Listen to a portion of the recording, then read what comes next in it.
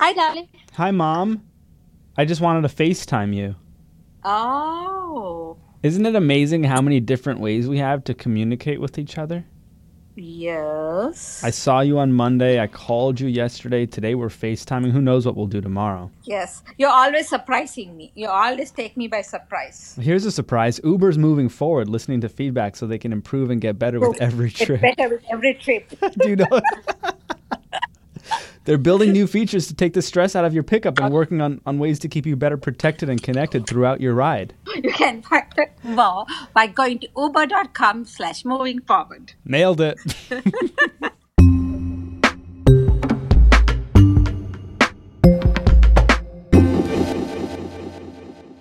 The biggest story in the United States right now is a human rights story. It's this debate over the rights of people who are crossing our southern border, how the United States government should treat them and their children. On Monday, the United Nations Human Rights Council called the United States out for separating kids from their parents at the border. And then last night, the United States is officially withdrawing from the UN Human Rights Council.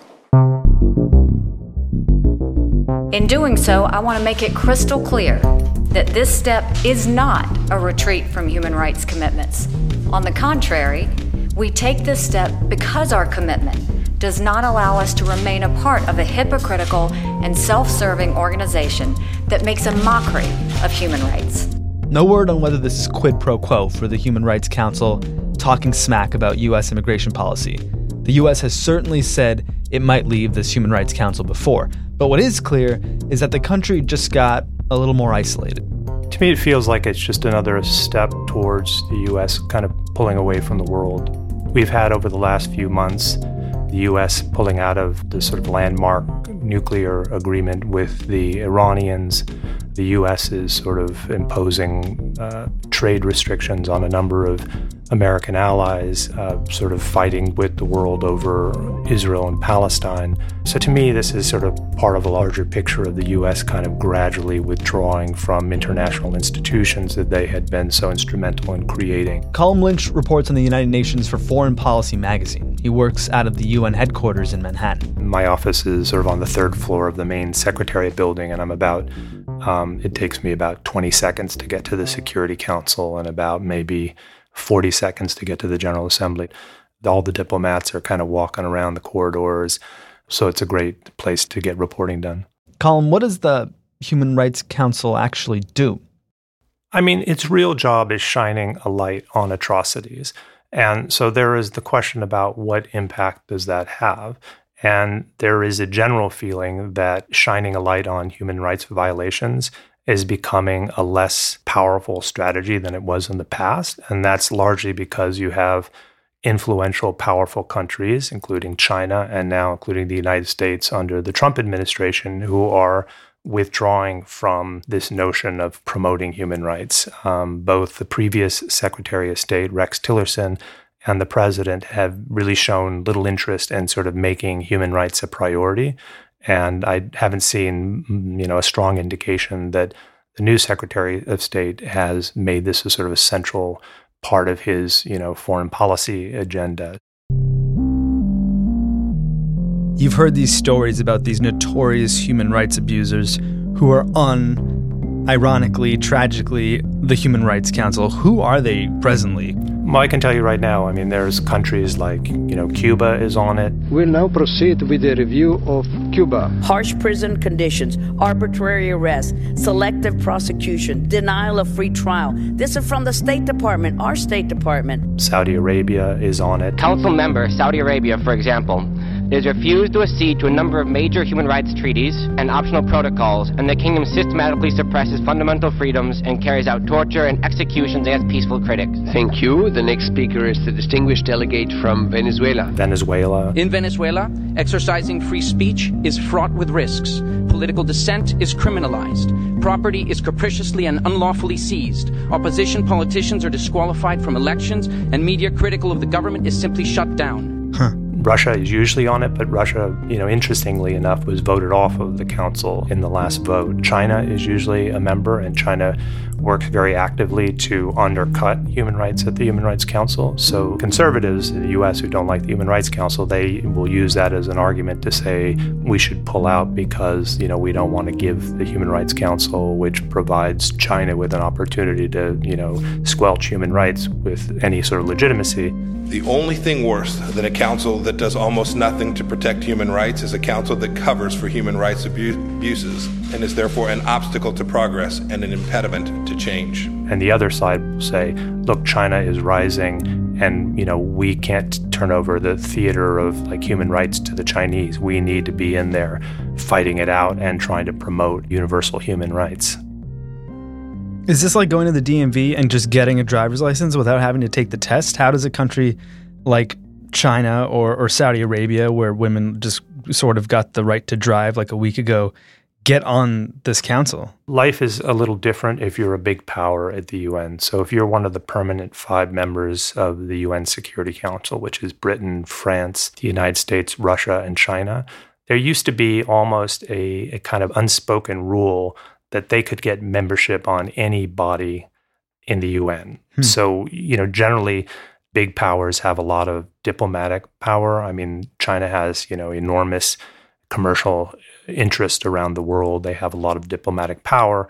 They can get votes. I mean, they have a lot of supporters in Africa. They have a lot of business dealings in Latin America. They have a lot of important, business to do with Europeans and with the United States. So they have a way of being able to use that sort of economic power as a sort of major global player to win votes. How about countries like Saudi Arabia and Venezuela? How do they get on? Is it just having friends in powerful places? Yeah, I mean, well, let's take an example like Cuba, right? So Venezuela is sort of similar. I mean, these are countries that have devoted enormous energy into developing a diplomatic profile at the UN.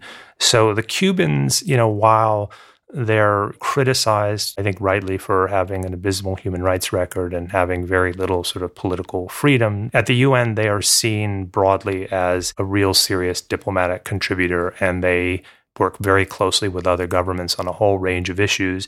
And generally, they don't have a lot of trouble winning votes. Venezuela, it's a bit different, but you would have, certain countries that want to align themselves on the side that is not the United States, Russia, China, others in Latin America, Ecuador, Bolivia. There's a whole block of countries that will kind of rally behind those countries who are the target of American pressure.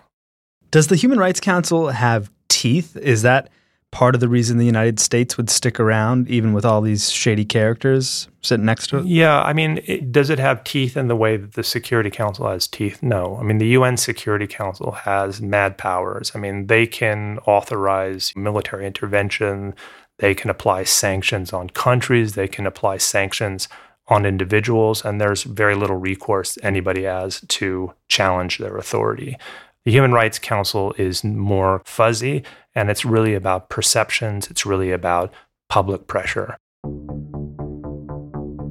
If you watch the news, you would frequently see the High Commissioner for Human Rights, Prince Zeid Ra'ad Hussein, who has been, I think, one of the most outspoken critics of countries who engage in human rights abuses that we've seen at the UN, ever. I mean, he's been very tough on the United States, very tough on Trump. In the past 6 weeks, nearly 2,000 children have been forcibly separated from their parents.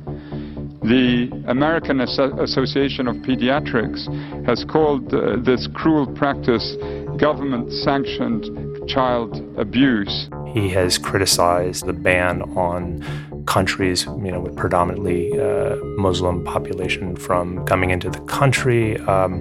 So can he force the United States to stop doing those things? No. Can he stop China from behaving badly towards its people? No, but it is meaningful and I think useful to have somebody making the case and someone in a prominent position doing that.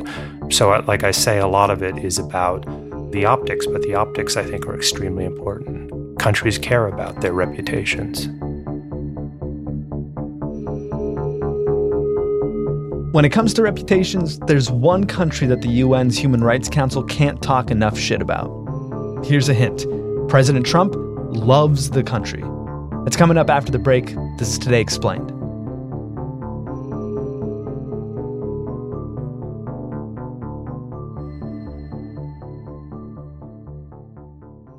have to tell you a good story about Uber. My friend Therese. Yeah. So she was in London for 3 weeks and she called me from London to say that for the first time she started using Uber and she's so excited about it and it's so easy. She never used it before? No, never. Wow. Does she know about the new features, like Uber's making it easier for you to verify the details of your ride, showing your driver's name, car, and license so you can make sure you get the right ride every time? I will educate her on that. Tell her to listen to Today Explained already, Therese. All right, I will do that. Well, moving on from Uber, how do you feel about Anna Sale? Oh, I like her. Yeah? Yes, I follow her on Twitter. Yeah, and you're a fan of Death, Sex, and Money? I have listened to her when she first started it, but I've got too many podcasts to listen to now. You, Vox. Well, I'm going to give you a reason to listen to the latest episode of Death, Sex, and Money to get you back in the Death, Sex, and Money groove, you know? All right. Because it's all about men, the latest episode. How do you feel about men? Men? That's a big question mark. Well, her new episode is about how, like, for men, there's a lot of things that are changing right now. Oh, I like that. They need to be changed. It's getting harder for people to figure out what a man's supposed to be. Yeah, it's very strange right now to be a dude. How do I want to say this? There's more of an eye on masculinity in general, and men and what their actions are. It's not as easy to figure out what it is to be a man. It's tense, for sure, right now. Wow. On the Death, Sex, and Money podcast, they're now digging into this moment of shifting gender norms to hear how men are thinking about how they're taught to be men and what they're relearning right now. Oh, that's good. You going to check it out? Yes, I will today. Is it out already? It is. It's called Manhood. It's from Death, Sex, and Money, and you can find it wherever you get your podcasts. iTunes. Apple Podcasts. They changed the name. Oh, okay. Colm, how far back do America's issues with the Human Rights Council go? The United States' relationship with the Human Rights Council began sort of on the wrong foot. So the Human Rights Council was established in 2006. So you had the Bush administration. The U.S. ambassador at the time was John Bolton, who's now President Trump's national security advisor, and he was very, very negative about the council. He has this famous line where he said, "We want a butterfly. We don't intend to put lipstick on a caterpillar and call it a success." So he has wanted to get the United States out of the Human Rights Council since the very beginning, and he's succeeded in persuading the Bush administration to do that. Now, President Obama decided that they recognized or they accepted the notion that there were deep flaws in the council and that it was devoting a disproportionate amount of time and attention to criticizing Israel. But the rationale for joining was that we could do two things. We could help to defend Israel from inside the council, and we could also work very hard at trying to get the council to refocus its energy on what they believed is the most critical human rights challenges. So creating a commission of inquiry, looking at atrocities by the Syrian government as well as the opposition, focusing on human rights atrocities, massive human rights atrocities in North Korea, where they also set up a commission of inquiry. And so the argument was that we can do more to protect Israel if we're inside than if we're out. And there is some statistical basis to that rationale, and that is that the Human Rights Council used to devote more time to Israel during the Bush administration, something like around 15% of its time. And under the Obama administration, it was about 8%. And how did so much time get to be spent on Israel to begin with? Well, I mean, all this goes back to the creation of the Human Rights Council. So when they first negotiated the sort of rules of engagement, they created this special category on which the council would focus. It's called Agenda 7, and it's the only country, Israel is the only country that has its own special agenda item. That means every time the Human Rights Council meets, they talk about Israel. And so Israel has sort of, said that this is unfair, and the U.S. has also said that that's unfair. This disproportionate focus and unending hostility towards Israel is clear proof that the Council is motivated by political bias not by human rights. So that really, obviously drove the Israelis crazy, the Americans. And why did that agenda item get approved to begin with? And who was really pushing for it? The Arab world has big numbers, and they generally are able to rally other regional groups like the Africans. And so they often can trade those votes with other big blocs. And so if the Arabs really care about something, they have a lot of influence and leverage to get other regions to join forces with them. The UN is kind of a numbers game in a lot of ways. And I think in a way that's what sort of conservatives find so maddening, is that the US has to work so hard to sort of counter this sort of imbalance on the numbers. And now that the U.S. is leaving the Human Rights Council, does that leave room for someone else to sort of step in and shape the agenda? Well, clearly. I mean, not just the Human Rights Council, but let's look at the role of China on the issue of human rights at the United Nations. I mean, they have been on a range of fronts pushing back on human rights promotion. They have been, there was a case recently of a Uyghur dissident who lives in Germany who tried to speak at the United Nations in New York, and the Chinese government, had him thrown out of the building. He was eventually left back in, but not until the United States and Germany had to intervene with the Secretary General to get the guy a grounds pass. There used to be an office in the Secretary General's office that dealt with, mass atrocities and human rights. And China succeeded in cutting back the budget for that office, and they shut that down a couple of months ago. China cares about the issue of human rights because they feel that it's sort of a Western imposition, and they've made it clear that they're committed to fight back against it. And I think the Americans pulling out of the most important international institution dealing with human rights with all of its imperfections is going to leave space open to countries like China. This Human Rights Council sounds deeply flawed and has been for over a decade, but is the Trump administration in pulling away from it not seeing the dangers of having, say, China fill the void? And can that be sort of seen in all the other agreements and treaties that we're sort of pulling away from? No, I think they know what they're doing. And, I think that they understand what they're doing. And I think they see the broader kind of multilateral system, including the UN, as bodies that constrain, the world's great power. And they, I think, feel confident that in a world in which big powers vie for influence and power and economic dominance, that they can do better in this environment than they can through the, annoying, maddening sort of work of diplomacy. And do you personally think that's a safe bet to make? No, I don't. I mean, I think that they're creating enormous chaos in the international system and huge amounts of uncertainty. And, you have a whole series of sort of institutions sort of dealing with economic issues, trade, security, that this administration is blowing up. And I think that it's creating a lot of unpredictability. And, I wouldn't bet that it's all going to turn out great for us.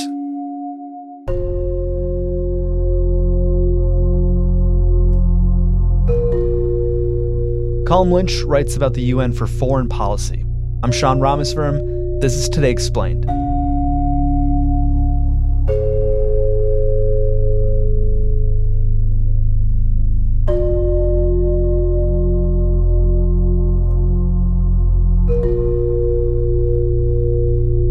Hey guys, my name is Kate Sparrow. I'm from New Zealand, but I'm currently living in Sydney, Australia. I listen to Today Explained every morning when I get to work, and my favourite episode so far is probably Kneecapped. I didn't really know a lot about it. I'd seen stuff about it online with all the players taking the knee during the anthems, but you guys explained it really well and gave a lot of backstory. I didn't realise it had been going on for so long. So thank you for explaining that. Shout out to the Twitter, Today_Explained. Thanks, guys. Thanks again to Uber for supporting the show today. Uber is moving forward, listening to feedback so they can improve and get better with every trip. They're building new features to take the stress out of your pickup and working on new ways to keep you better protected and connected throughout your ride. You can find out more by going to uber.com/movingforward.